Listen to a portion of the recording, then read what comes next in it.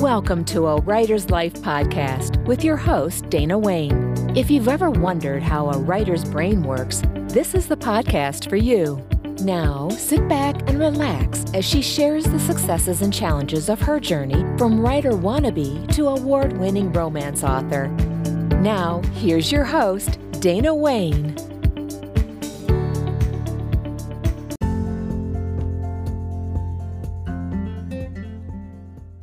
Well, hello again, and welcome to the first podcast of the new year. It is so hard to believe a whole year has gone by, and what a crappy year that was. But we're not going to focus on the past. We're going to look forward to a wonderful 2021, and that's me being very positive and optimistic. Thank you so much for being here today. I'm delighted to have you drop by and take a listen. I hope you learned something new or perhaps find some inspiration or entertainment in today's show.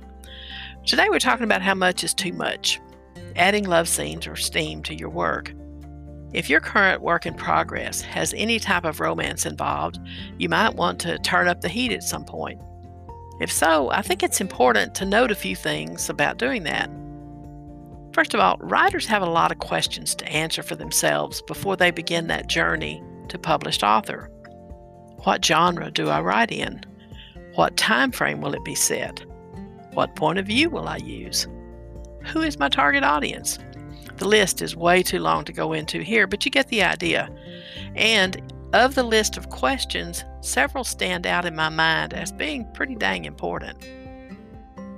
First one is what is your comfort level? What is your genre? Who is your target audience? And will you go traditional or independent publishing? All of these questions impact the requirements or expectations, if you will, on what and how you write your story, as well as the heat level it contains. And by the way, heat or steam levels refer to the intensity of the sexual interaction between the two main characters. We'll talk a little bit about that a little later. As a reader and an author, I'm picky about the heat level because for me, too much is just that, too much. In fact, I read a book this week, and that's what sparked this whole train of thought. The author is a New York Times, USA Today best-selling author. I've never read her work before, but when I was in the bookstore looking for something new, I picked up one of her books. The back copy was interesting. The cover was okay. The first page hooked me, so I bought it. The first third of the book was really, really good. Great characters, great storyline, enough twists to make you keep turning pages, and several interesting secondary characters. But all of a sudden, the switch flipped. It was almost like, a Jekyll and Hyde kind of thing.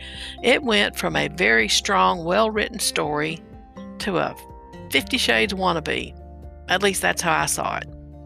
That promising storyline got totally and completely lost in the subsequent pages. It was like two different people were writing it. One worked on this terrific storyline for 3 or 4 pages, and then the other one jumps up and says, "Hey, move out of the way. They need to get it on." No, they don't. I got past the first couple of scenes, but after that, I skipped over them because they were simply too much, too often, and did absolutely nothing for the story.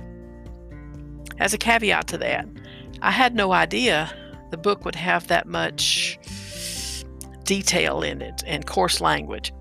As a reader, I was shocked by it, and that is the last thing you want to happen. Your readers need to know what to expect from you up front. No surprises.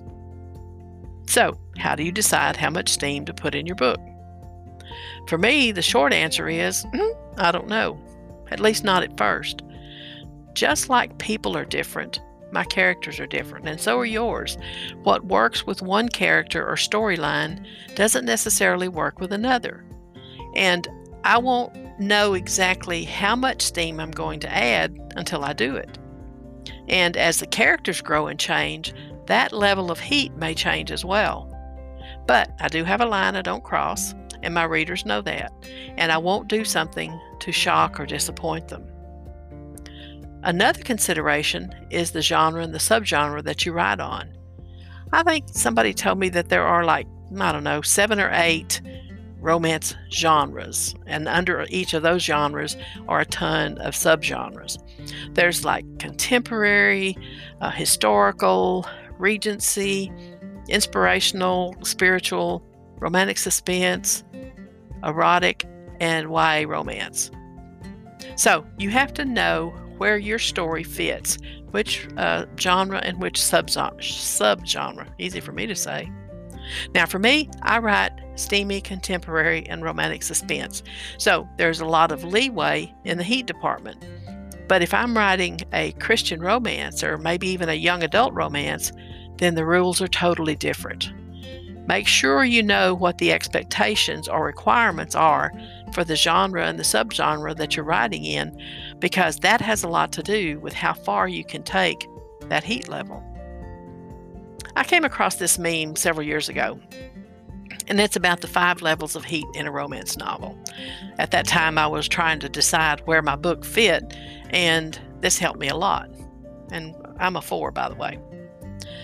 Level 1 is clean. No swearing, no on-page steam. Everything happens behind closed doors. And level 2 is considered sweet. May have some mild swearing, some light sensual scenes, nothing graphic, door remains closed. We know something's happening, but we imagine the details. Think PG-13. Middle of the road, just that. Some details, maybe some light profanity. Most of it is left to the imagination. I think this would be what I think we used to have something called in the movie ratings. It was like a R17 or something like that.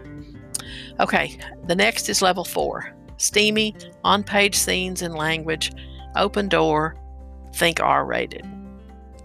Level 5 is explicit and graphic. Now, don't confuse erotic romance with erotica. Those are 2 totally different genres. Because I'm a pantser, and I've talked about this before, I don't outline or plot, I just write. I typically start with very general, sometimes even vague information about the story and the characters.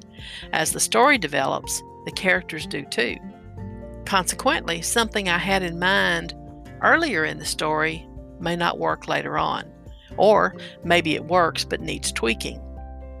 For that reason, how much heat I add, when I add it, and how often is totally and completely dependent upon the characters and their story. They will essentially tell me when the time is right. Another thing to think about when you're adding steam to your work, and probably the biggest thing, is what is your comfort level? If you get embarrassed writing something, or if you think you will be embarrassed when someone you know reads it, maybe you need to rethink the heat level you're considering. And how many encounters are you going to include? How much detail? This, again, comes back to your comfort level and your storyline and your characters. Now, generally speaking, I only have 1 or 2 descriptive or semi-descriptive love scenes in my books, and they typically occur towards the end. Now, personally, I believe romance is about emotion, not sex, and the journey is more important than the destination. Build the sexual tension between your characters, define and then develop them to the point that when that destination is reached, the timing is right, the heat level is right, and the outcome works for the story. This is a short excerpt from Whispers on the Wind. The sexual tension between the 2 main characters, Cooper Delaney and Samantha Fowler, started with their very first meeting, and neither was happy about it. But they couldn't ignore each other since they were both living in the same bed and breakfast.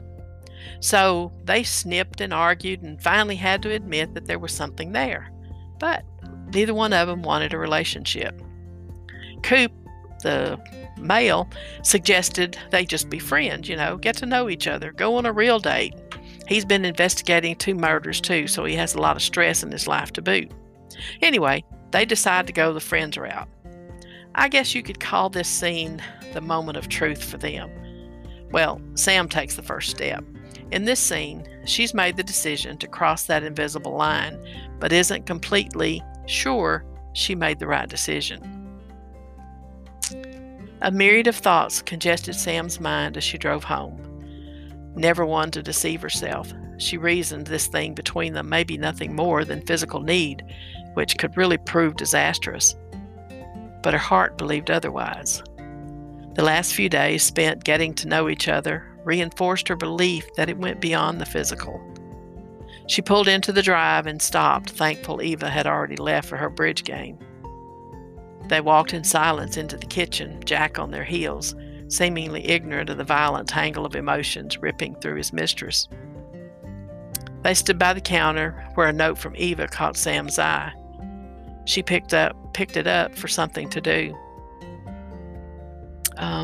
She left food on the stove, so I guess I don't have to cook. She didn't look at Coop, who cleared his throat but didn't comment. The silence became uncomfortable and she groped for words. I practically gave him an engraved invitation, so the next move is his. Right? Since playing the saucy seductress wasn't her strong suit, she opted for the straightforward approach. Sam drew in a deep lungful of air and turned to face him. The smoldering glow in those storm cloud eyes derailed her train of thought. But in a flash, the path became clear. She wanted him more than the air she breathed. Her love grew with each rapid beat of her heart. Tomorrow wasn't promised to anyone. There was only now, today, now, this moment in time. Without regret, she yielded to the firestorm of need building from their first glance. One step closed the distance between them. His heart pounded out a staccato beneath her palm resting on his chest. Are you sure about this? His words, ground out through slightly parted lips, were gruff and thick with emotion. He stood rigidly in place as she kissed him. I'm sure. Now, there may be encounters afterwards, but the specific details are left to the reader's imagination. They know what happened the first time, so now they just imagine it. Like this from Mail Order Groom. Shall I demonstrate? I die a happy man. He didn't die, but he did sleep, eventually. Or this line from Chasing Hope. You think that was something, lady? Just wait. When I began my first book, it started off knowing that it was going to be a romance, but that was it. I didn't really know how involved my characters would be, how they would react to one another as they grew and their PDAs or public displays of affection changed. Each incident or encounter, or whatever you want to call it, heightened the level of attraction and affection between them until it came time for the big scene. Now, the first love scene I wrote was this. Insert love scene here. No joke. That's what I did, because I was very conflicted about how much was too much, how much was just enough. Plus, I had no previous experience with writing love scenes. I've read romance novels all my adult life, and they ran the gamut from clean to explicit, but I still wasn't 100% sure where my work would fall. So I wrote insert here and moved on. I can't tell you how many times I wrote and rewrote that scene. The first time was so amateurish, I laughed out loud when I read it. I went back to that scene time and again. I finally got a version I was happy with, though I knew it still needed something. I checked with several of my writer friends and found someone who wrote similarly and asked her to read it and provide some feedback. She did, so I rewrote it 3 times until I was satisfied. In the meantime, I continued to write the story, because once they become intimate, things change. Their attitude about each other changes, and that affects their interactions, both casual and intimate, and that can and usually does impact how the story unfolds. And it was actually easier to write the morning after part, even before I finished the initial love scene, because in my mind, they'd already done the deed, so time to see what direction things went afterwards, so it was easy to do that. So, here are some suggestions for you for adding heat or steam to your work. Key, know what your comfort level is. If it embarrasses you to write it, maybe you need to rethink it.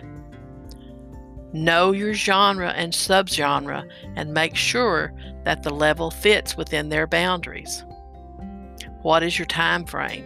People today approach lovemaking very differently than people in Victorian or Western times, so make sure that your action fits the times. Will you go traditional publishing or independent? Remember, some publishers have very specific guidelines, and you may find that you have to alter your heat level to meet them. If you're going independent, it doesn't really matter. You can do whatever you want. Don't get hung up on purple prose. Easy to do when you're writing romantic scenes. Trust me on this, I've done it more than once. Educate yourself on how to write a love scene. There are a number of books out there to help. Find some that address your particular needs and go for it. Now, these are some that I have in my library that I've used on occasion. Kate Walker's 12-Point Guide to Writing Romance. The Everything Guide to Writing Romance Novel by Christy Craig and Fay Hughes. And if you're having trouble coming up with some specific words or phrases, try the Romance Writer's Phrase Book by Jean Kent and Candace Sheldon, or Thinking Like a Romance Writer by Dahlia Evans. Now, you will know when you read some of these phrases that you're going to have to change them up because, frankly, they sound silly and they are full of purple prose. Some of these books are older, but just know, don't take them verbatim. They're just there to give you some ideas on how to phrase things. Lastly, don't be a copy. Be original. Listen to your inner writer voice. Don't let someone tell you what you must do this or you must do that. Be true to what feels right for you, your characters, and your story.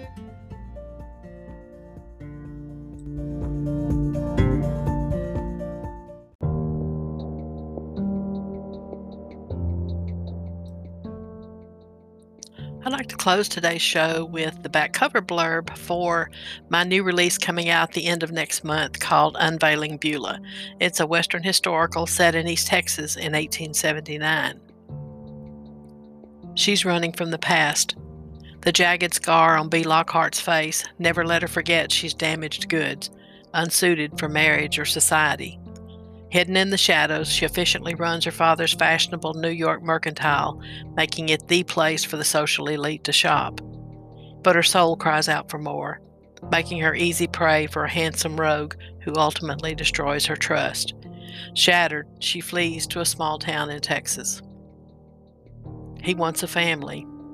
Lucien Moreau was raised by his wealthy, unsympathetic grandfather, an educated world traveler. He had everything a man could want, except a family.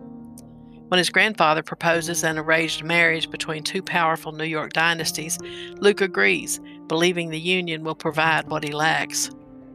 Instead, betrayal forces him to see the charade his life has become. Angry and hurt, he leaves everything behind to start over in Texas. Past and present collide. Haunted by deception and a lifetime of loneliness and rejection, these two lost souls find love at last. But when their past and present come together, will their love be strong enough to stop the collision from destroying their future?